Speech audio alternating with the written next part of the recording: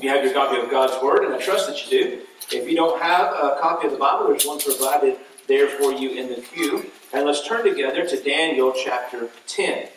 Daniel chapter 10, and this morning we're going to make our way through the entirety of this chapter as we very quickly, it seems, make our way to the end of this book. For those of you who are guests here this morning, we've been traveling through the book of Daniel over the past couple of months, and we have just continued to see this overarching theme, which we will continue to see this morning in this passage, and that is of the sovereignty of God. God's power and God's glory and His sovereignty as displayed not just in the life of Daniel, but in the entirety of human history. That what Daniel was seeing and what Daniel had a glimpse of was what was going to happen in world events for hundreds of years after him, all the way up until the arrival of Jesus in Bethlehem some 2,000 years ago. God revealed to Daniel every single thing that was going to happen as far as the world was concerned, and the leaders that were going to be rising and falling, and then the trouble and the tribulation that the people of God were going to be facing. There's perhaps not any other passage in Scripture that so clearly lays out the events of human history that have been fulfilled as what we're going to see over the next couple of weeks in Daniel's chapters 10, 11, and 12. 10, 11, and 12 are pretty much one entire unit. 10 gives us the glimpse this morning of Daniel receiving the vision. And then 11 and 12 are the totality of that vision of what he's told, again, about the unfolding of human history from his day up until the arrival of Jesus. This morning, I want you to focus on this one thought, though. And that thought is that there is an unseen realm of activity that ties in with everything we see happening physically around us, everything that we are able to see tangibly when it comes to the Christian life, when it comes to conflict, when it comes to trial and tribulation.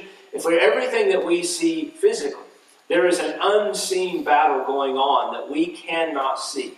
And so I want you to keep that thought in mind, because that really is the crux of what Daniel is being taught here in this passage this morning. So if you found your way there to Daniel chapter 10, I invite you to stand with me for the reading of God's Word. And this is the word of the Lord. In the 3rd year of Cyrus, king of Persia, a message was revealed to Daniel, who was named Belteshazzar, and the message was true and one of great conflict. But he understood the message and had understanding of the vision. In those days, I, Daniel, had been mourning for 3 entire weeks, and did not eat any tasty food, nor did meat or wine enter my mouth, nor did I use any ointment at all during the entire 3 weeks were completed. And on the 24th day of the 1st month, while I was by the bank of the great river, that is the Tigris, I lifted my eyes and looked, and behold, there was a certain man dressed in linen, whose waist was girded with the pure gold of Uphaz. His body was also like beryl. His face had the appearance of lightning, and his eyes were like flaming torches. His arms and his feet like the gleam of polished bronze, and the sound of his words like the sound of a tumult. Now I, Daniel, alone saw the vision, while the men who were with me did not see the vision. Nevertheless, a great dread fell on them, and they ran away to hide themselves. So I was left alone and saw this great vision, yet no strength was left in me, for my natural color turned to a deathly pallor, and I retained no strength. But I heard the sound of his words, and as soon as I heard the sound of his words, I fell into a deep sleep on my face, with my face to the ground. And then behold, a hand touched me, and set me trembling on my hands and knees. And he said to me, O Daniel, man of high esteem, understand the words I'm about to tell you, and stand upright, for I have been sent to you.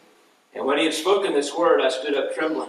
And then he said to me, do not be afraid, Daniel, for from the first day you set your heart on understanding this, and on humbling yourself before your God, your words were heard, and I have come in response to your words. But the prince of the kingdom of Persia was withstanding me for 21 days. And then behold, Michael, one of the chief princes, came to help me, for I had been left there with the kings of Persia.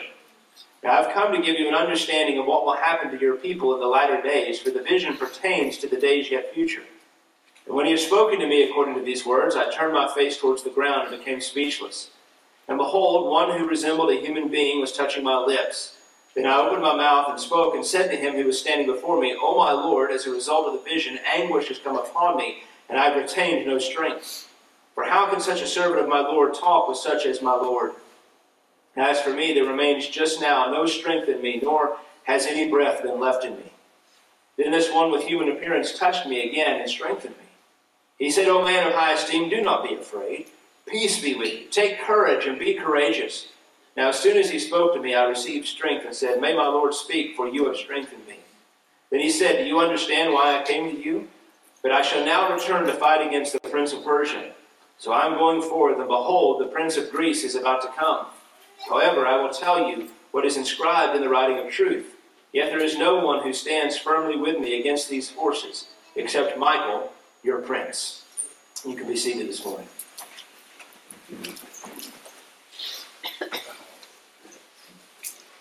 Chapters 10, 11, and 12 contain the final vision that was given to Daniel. Inside of this vision, we're going to see that there are really three purposes that God is revealing these things to Daniel. Number one, it's a revelation of the difficulties that are going to arise for God's people. Again, in 11 and 12, we're going to see some challenges that the people of God are going to face, not just in the rebuilding of the temple there in Jerusalem, but for the entirety of their experience as they move towards the day when Jesus would be born. Secondly, there's an assurance of God's control or his sovereignty and ultimate victory. Because again, despite the battles and the trials that the people of God are going to face, ultimately God is in total control. Nothing's happening outside of the divine permission and allowance of God. And in the end, God will always see to it that his plan and purposes are accomplished. And ultimately, in the grand scheme of things, God will always bring victory to his people. And thirdly, there's again that I referenced earlier, an understanding of things that are not seen. Now, verse 1 tells us that this vision, when Daniel had this, was in the 3rd year of Cyrus, king of Persia. Now, Cyrus was the one who was reigning after the Persians had defeated the Babylonians. Now, in the 1st year of Cyrus's reign, it was when he had decreed, there in the book of Ezra, to the Jews that they could return back. He sent them back to Jerusalem to begin to rebuild the temple. And as they got there, the Jews began to do the work, and they actually rebuilt the altar, but then they began to encounter some difficulties. Obviously, restoring a destroyed city was not easy in its own right, but they began to face challenges and obstacles along the way. And then about 3 years in, so around the same time that Daniel was having this vision, Cyrus had to leave to go fight a battle, and he put his son as regent over the region. And his son actually forbade the Jews from continuing the work there in Jerusalem. And not long after that, the people began to be frustrated, and so they ceased the work entirely in rebuilding the city. So 3 years into what they had been waiting over 70 years to do, they stopped. And they would actually not begin work again until about 15 years later when the work would resume. Now the question is if all of the people are back, or many of the people are back in Jerusalem, then why is Daniel still now here in Babylon? Now there's a couple of thoughts for this. Number one is, again, probably because of his age. At this point in time, Daniel is probably in his mid to late 80s, perhaps early 90s, depending upon how old he was when he came to Babylon. So Daniel's a man advanced in age. It's a long journey. And also the understanding that once they got there, the work is going to be very laborsome and tiresome. It was not the work for a man who was 85, perhaps 90 years old. And Daniel understood that. But perhaps the most promising aspect of this was that Daniel knew that his task in Babylon was not finished. So he wasn't going to give up and leave what God had called him to do to go do another good and godly thing because he knew that God wasn't finished with him there yet. He still had great work to do. And we can see that revealed in what opens up here in chapter 10. Because God was keeping Daniel in Babylon to do a great work. And that work ultimately was the intercession on behalf of the people who were there in Jerusalem. An intercession on behalf of the nation of Israel. So I want you to first notice that Daniel's life is characterized by a concern for God's people. A concern for God's people. Look there in verses 2 and 3. Or actually go back to verse 1. He says, the vision came to him, the vision was revealed, a message, and it was true and one of great conflict. And he understood the message and had a great understanding of the meaning. So as this message comes to Daniel, Daniel again we know is a man who focused intently on serving God, focused intently on hearing from God. And so this message arrives, and this is one of the, for the first time, this is one of those messages that comes that Daniel immediately on the outset understands the premise of what he's being shown. Remember the two previous times he needed a deeper interpretation of that, and then God sent the angel Gabriel to come to him.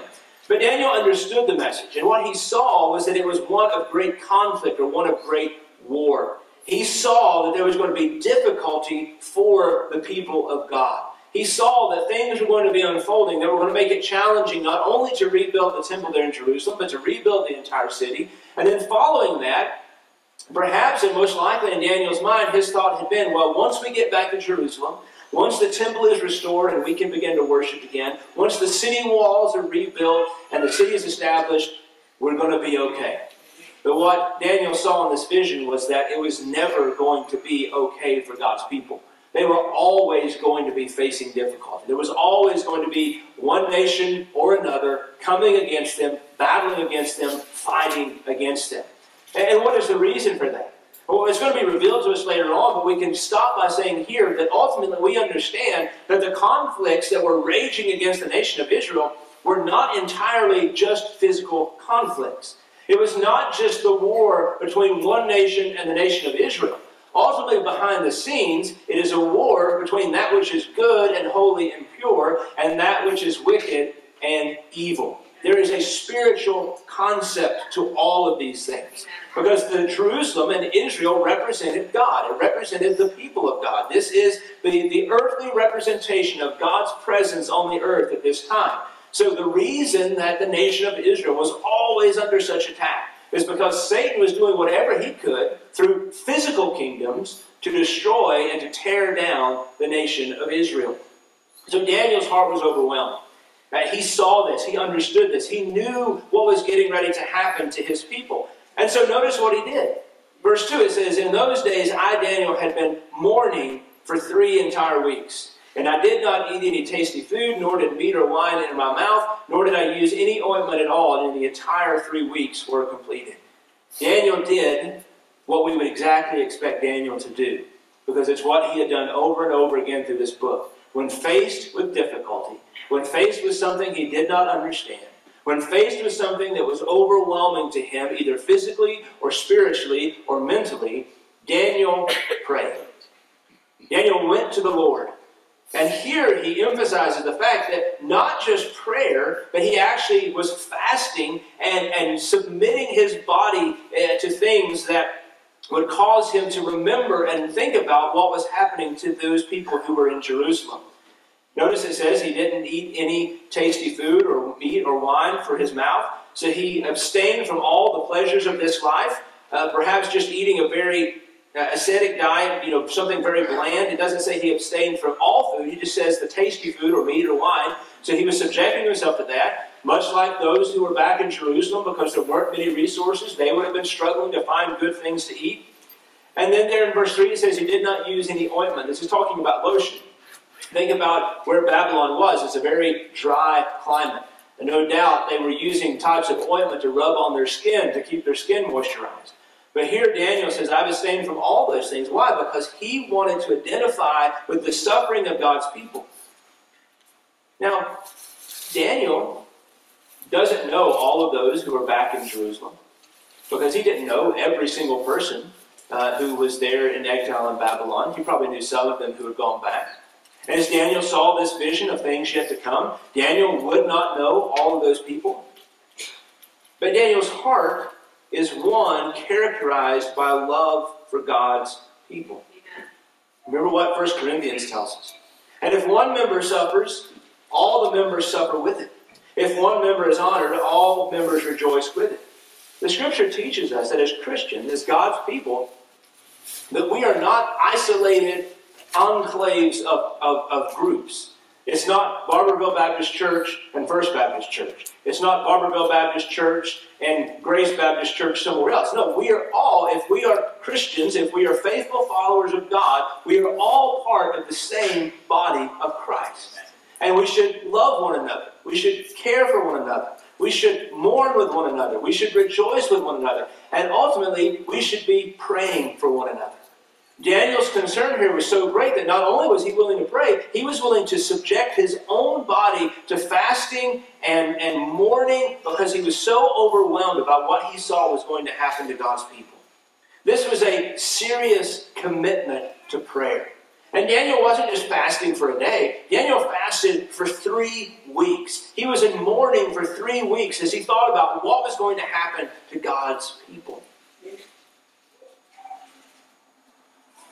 We are one body of Christ. And so we should care for one another. That includes all of us in this room this morning as members of this church. That includes our friends who maybe live locally by, who are members of the body of Christ, but that includes missionaries and the persecuted church around the world. As we think about it this morning, we prayed for Kelly and Georgia this morning in our prayer. Are we praying for them? Are we thinking about what they are going through as they're serving the Lord in a difficult place? Do we think about that on a regular basis? Does our hearts grieve as we understand that there are times when they face financial challenges or perhaps spiritual battles as they're there in Cambodia and in Vietnam? There's a persecuted church that's greater today than at any other time in human history. There are people who every Sunday morning when it comes time to gather in secret in places like North Korea and China and Indonesia. They have to hide because if they're found out, they'll be killed. There are Christians right now in prison only because of their faith in Jesus Christ. Do we pray for them? Do we mourn with them? Do we weep with them as they suffer for the cause of the gospel of Jesus Christ? If not, we should. We should be thinking about them. And again, we can't obviously call them up on the phone to encourage them. We obviously, for most of them, can't write a letter or send a card. But the one thing that we can do is pray for them. You think about that. We can't just pick up a letter. We don't know who of some of those Christians are who are languishing in prison. But you know who does know? God knows. And as we pray and we ask God to guide and direct our prayers, He allows our prayers to be effective on their behalf. That we are interceding for them to the throne of God. He is doing His work through the means of prayer through us as we lift up those who we don't even know. Daniel consecrated himself to pray for the people of God. Because he understood God's purposes. He understood what God was doing and what God was going to do through the nation of Israel. But here Daniel is praying for something that he's never going to see himself. Daniel here is praying for people that he will never meet, for a temple he will never visit, and for the ultimate victory of a kingdom on this earth when Christ comes that he will never see with his own physical eyes. But yet he's so committed to the glory of God that he's willing to pray and fast and subject his body because he wants to see God's purposes accomplished. Daniel prays by faith. Hebrews chapter 11 emphasizes this fact of how the Christian life has been laid out through human history of those who live their life by faith. Sometimes we can't see what God is doing. In fact, I would suggest that most often we can't see what God is doing around us. But we trust Him because we know that by faith He works and operates and does what He wills and what He pleases. Daniel had a long-term view of the kingdom of God. And it developed out of this concern for God's people. He was burdened by them, so he prayed for them. Now notice secondly, that as Daniel was praying, as he was interceding to the Lord on behalf of his people, notice secondly here that he is visited by a powerful guest. A powerful guest comes to visit Daniel there in verses 4. He says, on the 24th day of the first month, while I was by the great river, that is the Tigris, I lifted my eyes and looked, and behold, there was a certain man dressed in linen, whose waist was girded with a belt of pure gold. His body was like a beryl, and his face had the appearance of lightning. His eyes were like flaming torches. His arms and feet like the gleam of polished bronze, and the sound of his words like a tumult.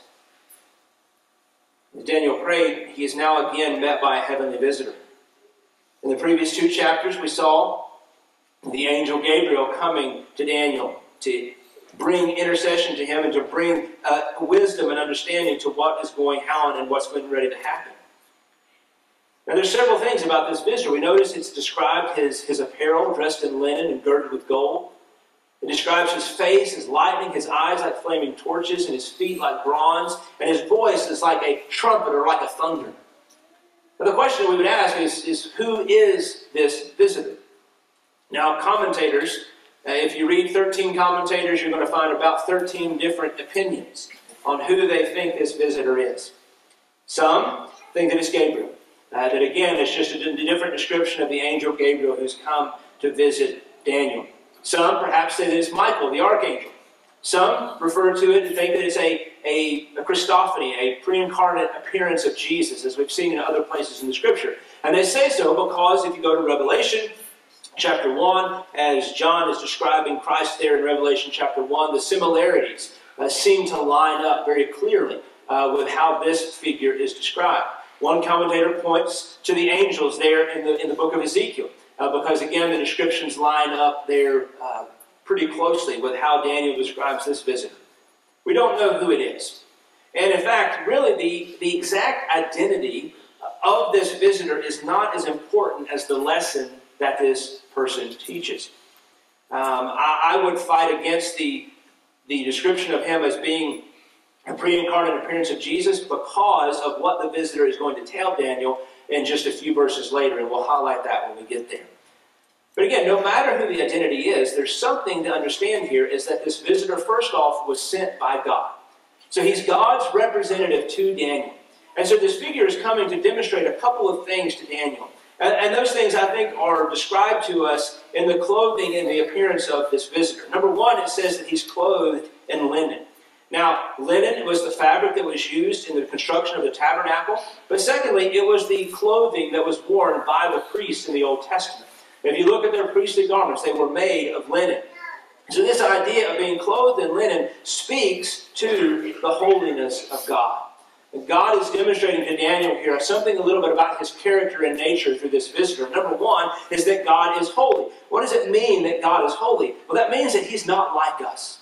It means he's completely different from us because we are not holy, but he is holy. So everything about who God is different than how we are. Because the prophet Isaiah relates this about God as God speaks. He says there in chapter 55, "For my thoughts are not your thoughts, nor are your ways my ways, declared the Lord. For as the heavens are higher than the earth, so are my ways higher than your ways, and my thoughts than your thoughts."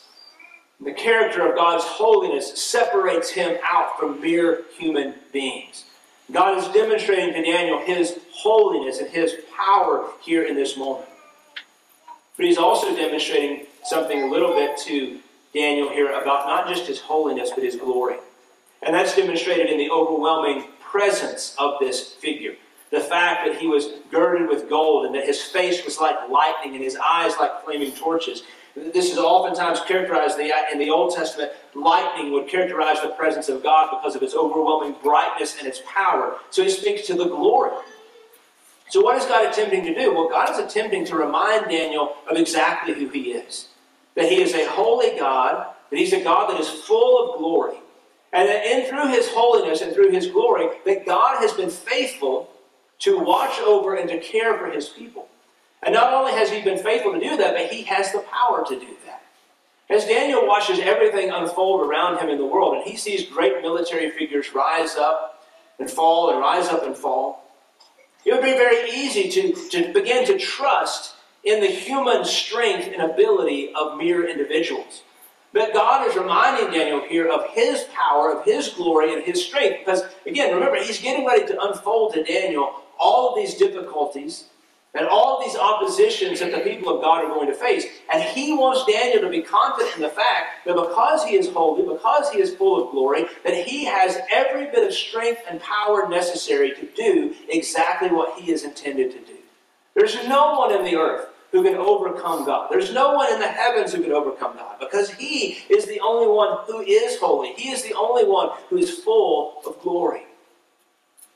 So this powerful visitor arrives on the scene, and Daniel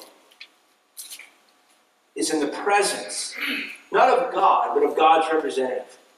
And this representative of God is carrying that same type of glory and power because he has been sent by God. He's God's messenger to Daniel. So this overwhelming presence comes to encounter Daniel. And so I want you to notice thirdly in verses 7 through 11, the appropriate response to such an encounter. This is important for us to note this morning. Look at verse 7. He says, "Now I, Daniel, alone saw the vision. While the men who were with me did not see it, nevertheless great dread fell on them, and they ran away to hide themselves. So I was left alone and saw this great vision, yet no strength was left in me, for my natural color turned to deathly power." You still there? There we go. "To a deathly power, and I retained no strength. But I heard the sound of his words, and as soon as I heard the sound of his words, I fell into a deep sleep on my face, with my face to the ground." Now, notice a couple of things here that happen in this passage. It first says that when Daniel sees the vision, that the men who were with him, they didn't see what Daniel saw. Nor did they hear what Daniel heard. But all of a sudden, they were overwhelmed with the holiness and the glory and the presence of God, so much so that the only thing they could do was to run away from it. It was so overwhelming to them. And Daniel, the one who has been a faithful servant to God, Daniel is the one who has been serving God and obedient to Him. Daniel, this man of great character, of great spiritual strength, says the only thing that he could do was to fall to the ground on his face. All the color drained out of his skin, and it said he was just weak in the knees, and as soon as he heard the word speak, he just fell on his face to the ground. Now, why is this important? Because this is the appropriate response to a God who is holy. This is the appropriate response to a God who is full of glory. And now, but why is this important for us to note this morning? It's important to note it because in modern Christianity, we have such a low view of who God is. You turn on television all the time, and you're not going to find people talking about the glory and the holiness of God. You're going to find people who have dumbed God down to their best friend. Right? Well, this is just my good old buddy God. And me and him, we're going to get some things done today. One of a pastor friend of mine who had preached through Daniel recently, he was referring to some of the guys that you'll see on television, who talk about that God gave them a message. Right? God came to me the other night while I was sitting in the living room watching football, and the Lord came and spoke to me and gave me a message. And they just laugh about it. Right? They just talk about it. It was just like somebody coming and sitting down in their living room. But every time we see someone encounter the glory and the holiness of God in the Scripture, we find the same thing. What happened to Saul on the road to Damascus? When he saw the glory of the risen Christ, right? He fell down, the bright light shone. He couldn't see. He was blinded by the glory and the power of God. So what happens when we dumb down the character and the nature of who God is to this best buddy aspect? But we lose the power of who God truly is. And if we have a God who's just like us, then we have no hope that God can do anything for us. If we have a God who's just like our best friend, then He's limited just like our best friend.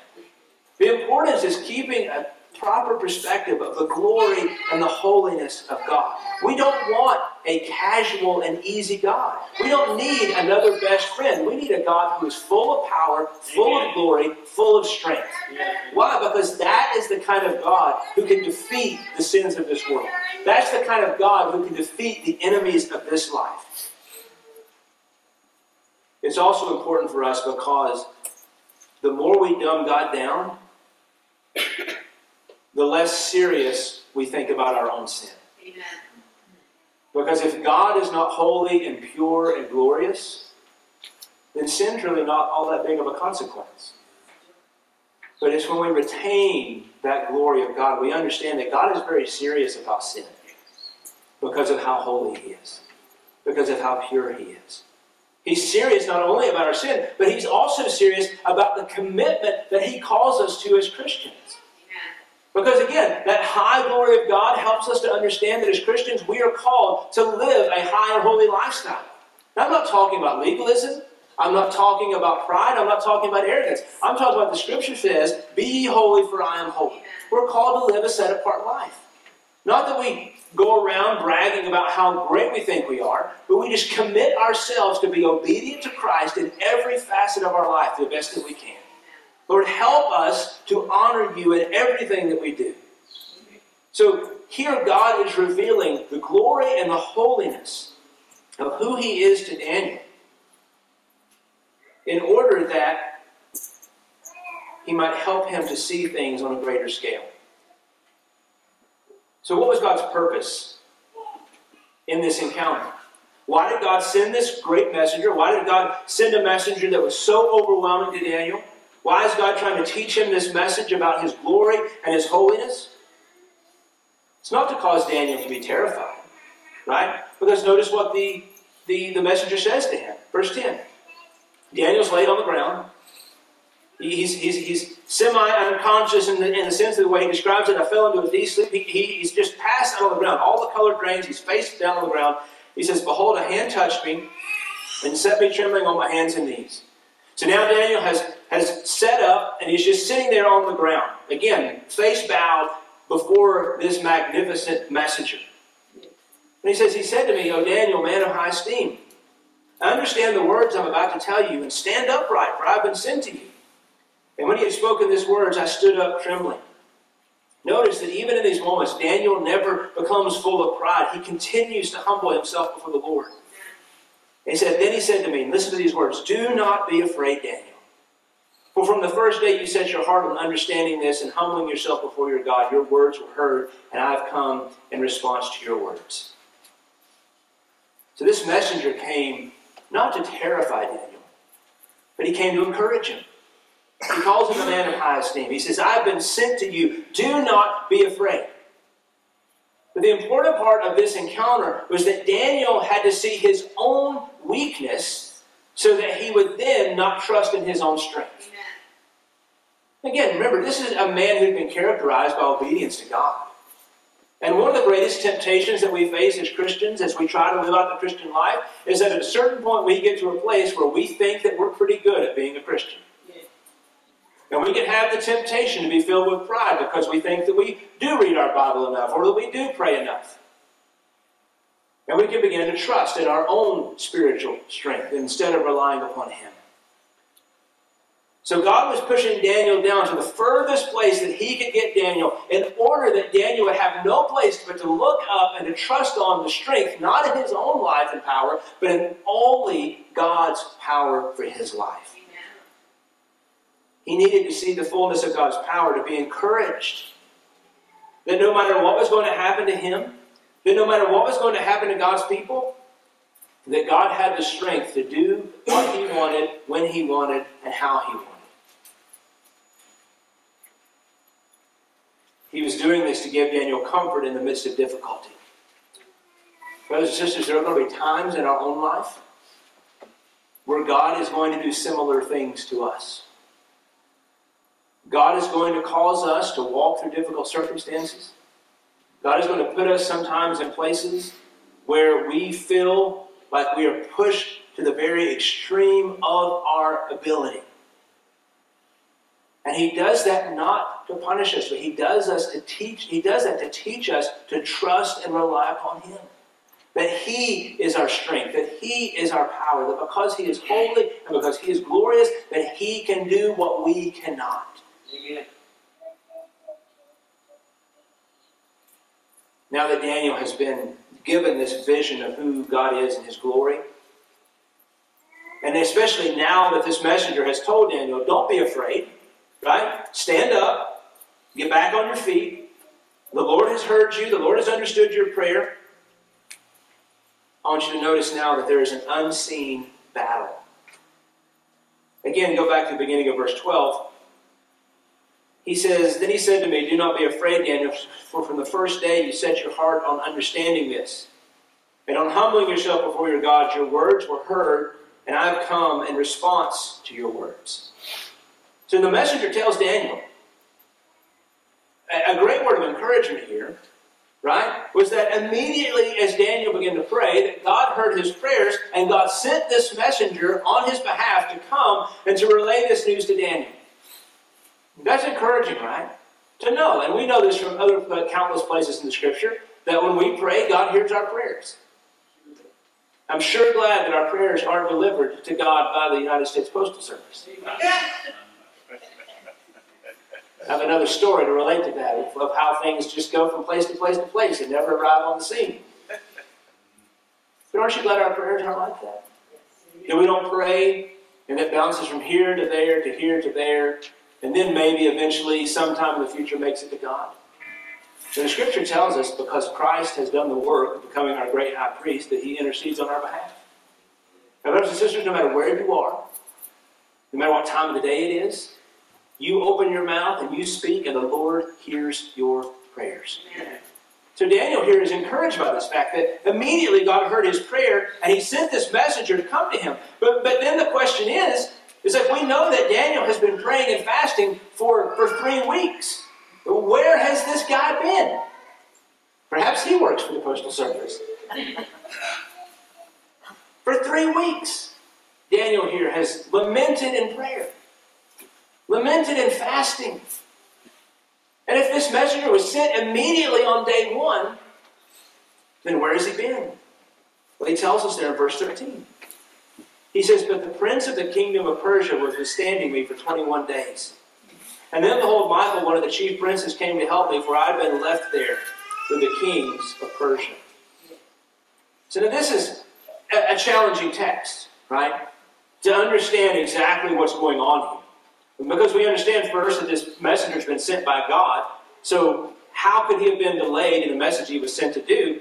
And then secondly, who on earth is the prince of Persia? Well, the prince of Persia is not referring here to the king of Persia, is not referring to the actual physical king of Persia. What this messenger is unveiling to Daniel here is that there is an unseen realm of battle that is surrounding everything that takes place in this life. The king of Persia here is a demonic angel who's associated with Persia. Now we know that Satan is one figure. He is not omnipotent, he is not omnipresent, he's not omniscient, so he can't be in more than one place at a time. He can't do whatever he wants, he's not all-powerful. But we know that Satan has legions of demons and angels on his behalf. So when we encounter demonic things, it's very unlikely that any of us in this room have ever encountered the actual presence of Satan himself. But we all have encountered the presence of his evil angels and his demons. And so what Daniel is being taught here is that there are demons, that there are angels of Satan who are affiliated, in a sense, with the princes and the kingdoms of the world. So we're talking about the nation of Persia that had sent the Jews back to Israel. But in the spiritual realm, there is a representative of Satan, a demonic presence, who represents that earthly kingdom of Persia. And Satan's desire, again, is to not allow the Jews to do what they're going to do, to not allow them to go back, not allow them to rebuild the temple. And so because this king of Persia, this demonic presence, knew what this messenger was coming to do, to encourage Daniel, to strengthen him, and to teach him what God had desired for him to know, he was trying to keep him from getting there. And we understand the fact that there's a spiritual battle taking place, and not just about this one moment, but again for the entirety of the nation of Israel returning back to Jerusalem, that this king of Persia is battling in the spiritual realm against the presences and the powers of God in order to keep God's purposes from happening. For every earthly conflict the church sees or endures, there's a greater spiritual one happening that we cannot see. So Daniel is being taught here about spiritual battles that are happening that relate to earthly evidences. So this messenger tells him that in order for him to get there, he had to battle with this kingdom of Persia, with the king of Persia for 21 days. And the only reason he was able to come was because Michael's oftentimes characterized in the Scripture as the guardian angel, or who would be the godly representative for the nation of Israel in comparison to the demonic representative of the king of Persia, he came to help so that this messenger could continue on his journey. Some things we need to understand here. Number one is that we should expect conflict as we serve God. We should not be surprised as Christians when we encounter conflict. And I'm not just talking about specific spiritual conflict. I'm talking about just conflict in our daily lives. Because if Satan operates here through the kings of Persia in order to try to push back the work of God, then we should not be surprised when we encounter people, when we encounter events, when we encounter things in our life that perhaps on the outside don't look spiritual, but are intended to discourage us in our Christian walk. Because Satan, obviously as Christians, he cannot possess us. We Christians are not able to be possessed by demonic entities. So Satan can't possess us, but demons can oppress us. They can do things around us, cause things to happen that to discourage us in our obedience in our walk with Christ. So we should not be surprised when we see difficulty, when we see conflict in our lives. We need to also understand that we have a powerful enemy. Satan is a powerful force. But be encouraged today that he is not more powerful than God. Be encouraged this morning that he does not have the power to do whatever he wants. He is limited by the authority and the power of God. Notice here in this passage that Satan's servant, this king of Persia, could not stop God's messenger from getting to Daniel. He could only delay him. The messenger tells us that he would later return to continue in this battle. There's a couple of things about Satan's ploys that we see happening in the way that he operates. Because again, Satan is always trying to move against God's plan. And so how does he do that? Well, there's a couple of ways that I want to focus on this morning. Number one is that Satan tries to convince people that he is all-powerful and cannot be resisted. Remember, the Scripture tells us that Satan is our adversary, the devil, who prowls around like a roaring lion seeking someone to devour.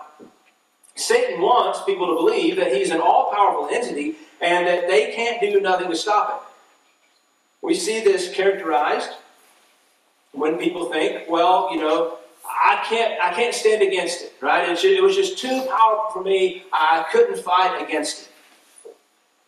And I don't think we see this particular ploy of Satan in America as much as we do in other countries. Right? Because in other countries, people are much more keenly aware of the spiritual realm than we are. You go to third world countries, and it's because their religions are already wrapped up in this mindset of there being thousands or hundreds of thousands of gods or deities. They're much more spiritually accepting people. And so Satan is very easily to go into those and convince them that he is an all-powerful entity that they cannot resist. And so they just subject themselves to the ploys of Satan. But sometimes we can see this, even in American Christianity, when it comes to some movements who have the idea that Satan control, or that every bad thing that happens in our life is a result of Satan doing something. So your car breaks down, it was a demon. Right? Your neighbor gossips about you, they've got a demon of gossip that they need to get out, right? Everything has to be cemented to a demonic presence or power. And what that does is that gives Satan far more credit for power that he does not have. Because he's not all-powerful. He's not unresistible. In fact, the Scripture tells us just the opposite. We can resist the devil, and he must flee from us. But I think Satan's greatest ploy, specifically for Americans and for the modern world, is that he has subtly convinced people that he does not exist. If Satan's not real, then you don't look for his influence and power in your life. You subject yourself to it without even realizing you've subjected yourself to it. I want you to think about the modern conceptualization of who Satan is. Right? And we all know what he looks like, right? He's a little red guy with horns and a pitchfork and a ponytail. That's Satan, right? That's what the world thinks. If you ask somebody to draw a picture of Satan, that's exactly what they're going to draw, because he's done a cunning job of convincing the modern world that he is a caricature and a cartoon and nothing to be taken seriously. I can't tell you the number of times on college campuses where I've been told that people, they want to go to hell because that's where the party's going to be. Why? Because Satan has convinced them he's not real.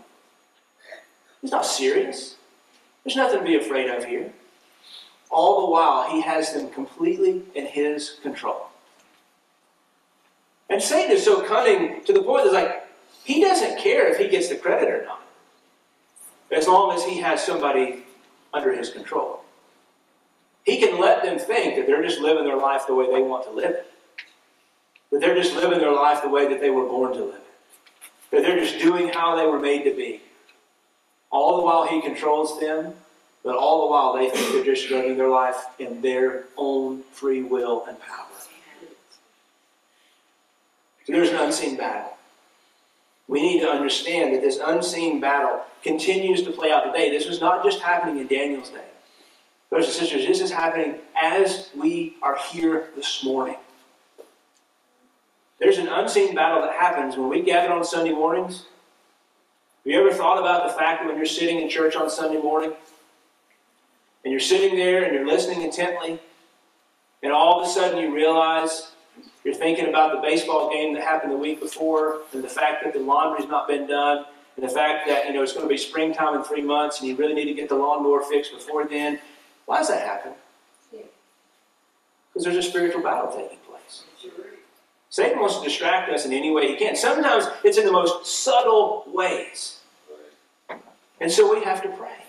We have to pray that God would give us the ability to see this, because listen, we're not fighting in the spiritual realm. We can't do that in a physical way, but we can fight in the spiritual realm by doing the one thing that God has given us to do. And what is that? We pray. We pray and we ask God to do his work on our behalf. Now notice, we've seen this unseen battle. Now I want you to notice again, because this is referenced twice here in this passage, that there is an appropriate response when God reveals something to us. God first revealed his presence to Daniel in an overpowering way, and Daniel was completely overwhelmed by it. Now God has welcomed Daniel into this perspective of understanding that there is a spiritual battle and warfare that is happening all the time, all around us. And now Daniel again responds. Look at verse 15. He says, and when... go back to verse 14 for just a moment. He says, now I've come to give you an understanding of what will happen to your people in the latter days, for the vision pertains to the days yet future. This is a key part to understand. Why did God let Daniel know about this unseen spiritual warfare? He says, because I'm going to tell you about all these future events that are going to happen. And Daniel, you need to understand that these events are going to happen in the physical realm. That there's a greater spiritual battle happening in ways you can't see that ties into every single thing that's happening. But to be encouraged, right? Because even if we can't see what's going on, we trust in the power and the sovereignty of God that he is interceding and working on our behalf, even in that spiritual battle. Now notice again how Daniel responds. He says, I turned my face to the ground and became speechless. Daniel hangs his head down, and again his mouth is stopped. And he can't even speak. He can't even open his mouth to say anything until verse 16 tells us that this messenger came and touched his lips. He said, I opened and said to him, O Lord, as a result of the vision, anguish has come upon me, and I've retained no strength. How can such a servant of the Lord talk with my Lord? As for me now, there remains no strength in me, nor has any breath been left in me. Daniel's understanding of this spiritual realm was so overpowering to him that he couldn't speak. I think this is a challenge to us, because as Christians, we say we believe in the spiritual realm. We know what the Scripture teaches us, right? Right? For we fight not against flesh and blood, but against principalities and powers, against the spiritual forces of wickedness in the heavenly places. And we say all the time, we believe that, we understand that. But sometimes I don't think we fully understand what that means for us as Christians. We were oftentimes tempted as humans, and again, I think as Americans oftentimes, to chalk things up to bad luck, to chalk things up to coincidence, to chalk things up to just being in the right place at the right time or the wrong place at the right time. But there's a spiritual battle happening. And when we encounter people, this is something important for us to realize. When we encounter problems and difficulties, oftentimes we're tempted to look at the person that we're facing. Now we're out on the street sharing the gospel, somebody comes up to us, they cuss us out. There's a temptation to look at that and be like, man, that person is just evil and hateful. We look at things happening in government and politics. We look at things and statements said that are just totally against God's purposes, totally evil and wicked and blasphemous things. It's very easy for us to look at that person and feel animosity or hatred to that person. But what we need to realize is that person is just a representative of what is happening in the spiritual realm. Amen. That Satan is doing everything he can to defeat God, even though he can't. Satan is doing everything he can to discourage God's people. And so when we begin to look past the person to see what's happening behind the person in that spiritual realm, it gives us a whole better perspective of how to encounter it, of how to battle it, of how to take the gospel to that situation. Daniel says he couldn't speak. The one comes to him, and now his voice is open. And again, he describes this. He says, anguish has come upon me, and I have no strength. Daniel was so overwhelmed by this concept that now he sees what's happening in the spiritual realm that he can't even speak. His strength has left him, and now he just, again, stands there in this weakness. But I love the fact that we see this picture here. As it happened earlier when Daniel fell on his face, he was humbled before God. He was overwhelmed with the glory of God. The messenger came, stood him up, and gave him strength. Now again, Daniel has been brought to his knees by God.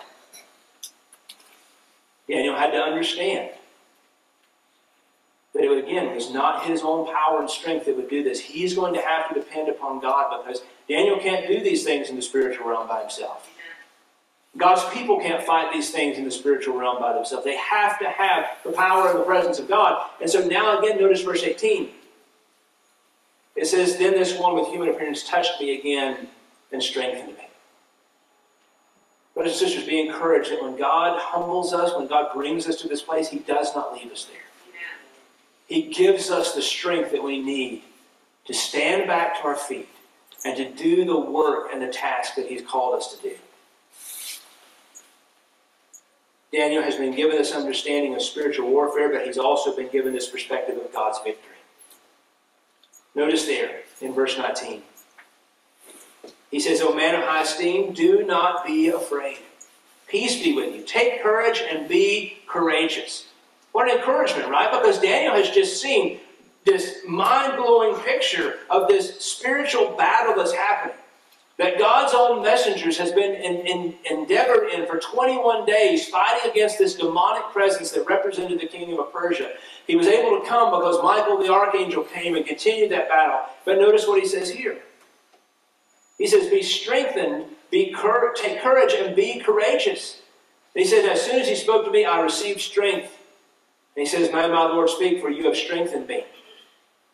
And notice this messenger tells him what he's getting ready to do. He says, do you understand why I came to you? But now I'm going to return to fight against the prince of Persia. So I'm going forth, and behold, the prince of Greece is about to come. So this messenger tells him, be full of courage, and be courageous. In spite of what you've just seen, in spite of how overwhelmed you are, in spite of there's a battle here, there's a spiritual picture here of happening, that there is a battle that's taking place, and that we must be strong and courageous and fight in that battle. He's telling Daniel to continue the work and do what God has called you to do. But he also tells him, he says, as soon as I go, I'm going to go back to the fight. Brothers and sisters, the spiritual fight that was happening in Daniel's day is still happening today. Because this messenger said, once the prince of Persia is gone, then the prince of Greece is coming. Because what was going to happen in human history? The Persians were going to be overthrown, and the nation of Greece was going to take over. Again, something happening in the physical realm, but behind the scenes it was all entirely a spiritual battle. And after the prince of Greece was going to come, then it was going to be the prince of Rome. And then the prince of any other nation or any other group of people that are fighting against the powers and the purposes of God. This battle of good versus evil continues today. That's why God has given us the power and the strength to fight. This passage we read just earlier before the sermon. Finally, be strong in the Lord and the strength of His might. Notice the emphasis there. Not be strong in yourself and in the power of your might. In the Lord and in the strength of His might. Put on the full armor of God so that you will be able to stand firm against the schemes of the devil. Have you ever thought about the fact, why would God choose armor as a descriptor of what it means to be filled with the power and the presence of God? Why would He choose armor to be that characterization of what we need to endure the Christian life? It's because we are in a battle. We are fighting the powers of darkness. He says, for our struggle is not against flesh and blood, but against the rulers, against the powers, against the world forces of darkness, against the spiritual fortresses of wickedness in the heavenly places. Therefore, take up the full armor of God. Why? So that you'll be able to resist in the evil day, and having done everything, what? To stand firm. Stand firm then, having girded your loins with truth, and having put on the breastplate of righteousness, and having shod your feet with the preparation of the gospel of peace. In addition to all, taking up the shield of faith, with which you will be able to extinguish all the flaming arrows of the evil one. And take the helmet of salvation, and the sword of the Spirit, which is the word of God. Scripture tells us that we have been given this ability by God to put on this spiritual armor to fight this battle. Why? Because this battle continues today. We are foolish if we think that we can live the Christian life without battling these spiritual forces. God gave us this for this purpose. You're going to be the weakest Christian there is if you don't prepare yourself for the battle that is at hand. And notice what Paul says here in the latter part of that passage. Listen. He says, with all prayer and petition, pray at all times in the Spirit. And with this in view, be on the alert with all perseverance and petition. What? For all the saints. This is just a reference back to what we've seen characterized here in the life of Daniel. This angel tells him to stand up, be strong, be courageous, have courage. Why? Because he's been strengthened by God. God here is giving his encouragement in the book of Ephesians that we can be strong and courageous. That we can stand with his strength. But that we're to pray. Pray at all times. Pray for ourselves. Pray for all the saints. There are going to be times when the church seems to be pushed back. But the Scripture tells us that the gates of hell will not prevail against the church. There are going to be times when it seems to be discouraging, but ultimately we understand that the church will reign victorious. Notice there in the final verse. It's again another word of encouragement. He says, however, I will tell you what is inscribed in the writing of truth. The writing of truth is the message that God is giving to him. It was not made up. It was not a message that was contradicted. Notice what Daniel said there in the very beginning in verse 1. He said the message was true. And so now this messenger is emphasizing this fact. What is being given to you, what God is describing to you is truth. You can stand upon it. He says, yet there is no one who stands firmly with me against these forces except Michael, your prince. There's a final encouragement there. Michael, again, was the prince for Israel. You might even call him their, in a sense, their guardian angel. He was the one who, on their behalf, was fighting these battles in the spiritual realm. As Satan sought to defeat the nation of Israel, Michael and the other godly forces were fighting against those spiritual demons on their behalf. There's a battle taking place. But brothers and sisters, be encouraged. The battle may not be over, but the victory has been won.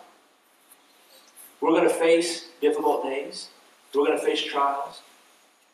But let us not get distracted by the things that we see happening in front of us and forgetting that there's an unseen battle taking place. I think it really brings encouragement to the Christian life when we view the world from this perspective. Number one, that what we see happening around us is just an evidence of what's happening in the spiritual realm. We can get easily distracted, and especially this time of the year, by politics and governmental demands and things like that. We see political parties saying one thing, doing one thing, fighting against the truth of Christianity, holding up for things which go so far against the Word of God. It's very easiest to look at that and to identify key figures and people inside those political parties and think of them as the enemy. Again, don't misconstrue my words this morning. These people do represent evil and wicked things sometimes. We're going to encounter our neighbors. We're going to encounter co-workers. We're going to encounter strangers on the street who, in their person, represent evil and wicked things. But it's a reference to that spiritual battle that's taking place behind the scenes. That's why Paul emphasized this, that we're not fighting against flesh and blood. When we go to try to witness to somebody who is just completely blasphemous against God, if we just focus on that person, we'll get discouraged. If we just focus on that person and who we think that person represents, we'll get discouraged. But when we understand that person is only doing what they're doing because behind the scenes they're being controlled by a spiritual force they cannot see or understand, it gives us such a greater understanding of what we're called to do. Because we know the one who can defeat that spiritual power.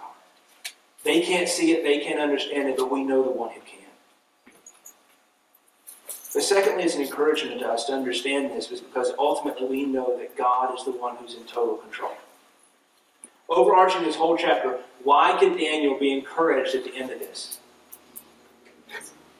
When he knew what was going to happen to God's people, when he knew that there's a spiritual battle taking place, that there are angels and demons warring constantly, battling against one another, how could Daniel still be so encouraged and strengthened in his own spiritual life?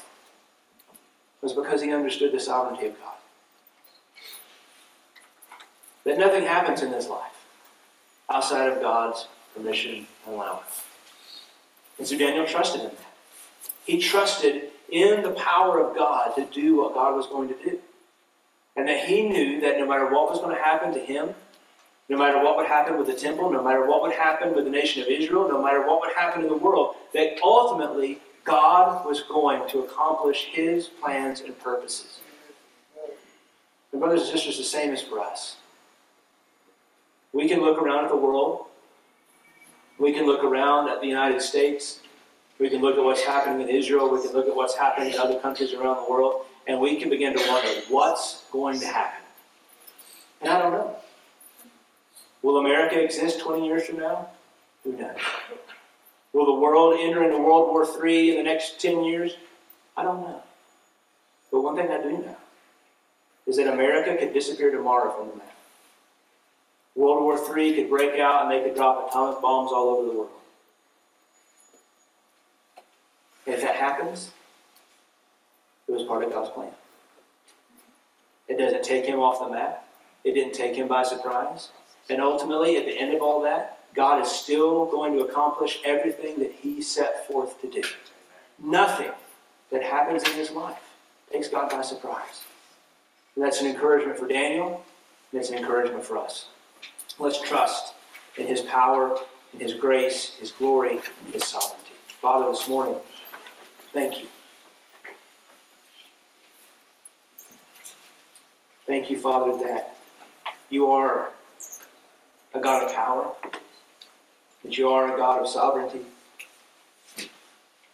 And that, Lord, as human beings, we would be lying if we said that we are not overwhelmed at times by the trials and circumstances of our own life and by the trials and circumstances of the world around us.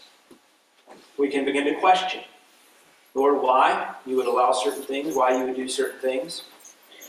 And we see the writers of the Scriptures doing the same at times. We see David, other writers Lord, pondering and wondering why you're allowing those things, but Father, all of them ultimately come back to the same conclusion, that you are God and they are not.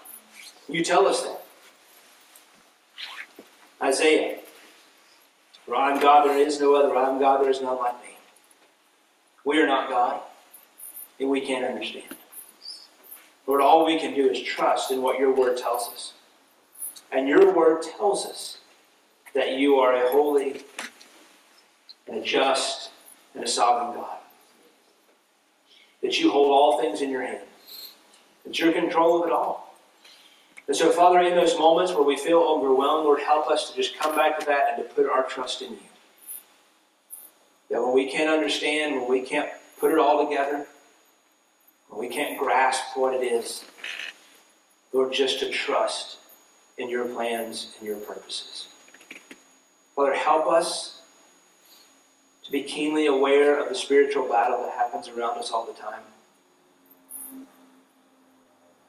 To understand that, again, we are not battling against people, but against demonic forces. But Father, that we would also be encouraged in the fact that those demonic forces that we battle against are not more powerful than you are. That you can overcome them, that you can defeat them, that you can conquer them. And that, Father, ultimately, you have the total victory over them. God, and direct us, Lord, that we may live a life that is totally pleasing to you. And we ask this in Jesus' name. Amen.